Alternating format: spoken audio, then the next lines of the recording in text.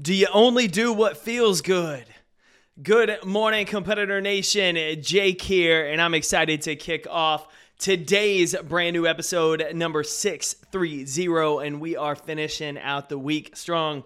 If you can't tell, your Chief Encouragement Officer is a little bit fired up today, talking about what feels good and what doesn't, because the key to life a lot of times is not found in the comfort. I've heard the phrase for years, maybe you have too, that just do what feels good. Just follow that feel-good passion. Just listen to your feelings in the moment. Just do what's comfortable for you because, man, you're going to live such a good, free life. Avoid the friction.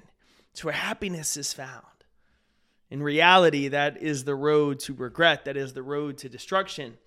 Because a lot of success is found by doing what doesn't feel good. Our best moments are looking back on doing the things that didn't feel good at that time, but made us better. Workouts don't always feel good.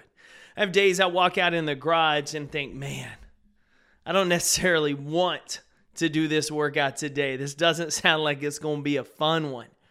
But it's something I choose to do because what? I know the effects afterwards. I know the results of going through that discomfort in the moment, doing what doesn't maybe feel good that time. Makes me stronger, makes me fitter, and I feel better after. It doesn't always feel good to sit down with your spouse, with your friend, with somebody that reports to you in the office and have a tough conversation.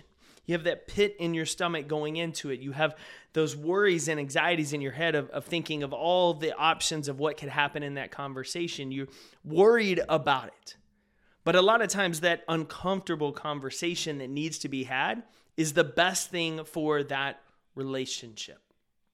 In life, we can be tricked into believing this pit in our stomach, this discomfort in our gut is a sign that we should run from it, that we should only go to the things that feel good. But if we only chase things that feel good in the moment, we find that we don't grow, that we don't develop, that our relationships are pretty surface level, that our health is anything but healthy.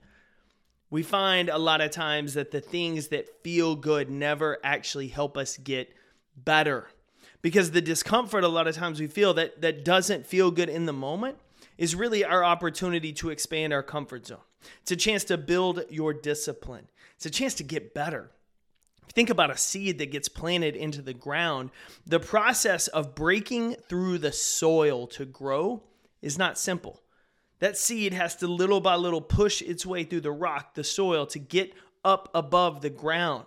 It has to force its way through, and that force is uncomfortable, just like each and every growth opportunity you experience. Putting yourself out for that promotion that you may get passed over for is uncomfortable. But do you learn about yourself in that process to see, hey, I'm taking on an opportunity that I got to grow into, or I got passed over, so what can I do to develop myself to be better prepared and better qualified the next time that opportunity comes up?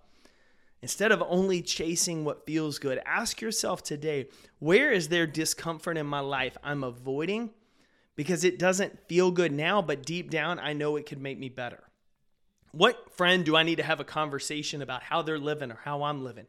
Maybe how it doesn't align with where I'm trying to go. Where do I need to set aside time to be more disciplined, maybe at night, to read a chapter of a book on leadership so I can be better prepared on how I manage my team instead of just watching another episode of Netflix? Where can I use what doesn't feel good to my advantage to get better? Because most of society is chasing what feels good, and they're going to end up feeling a lot of regret at the end because they didn't develop into who they could be. They didn't reach the goals they talked about, and they settled for comfort. But you're better than that, competitor. I know you got more in your heart. I know you got more in your tank. So lean into what doesn't feel good so you can go get better today. I'm cheering for you. Go win your day.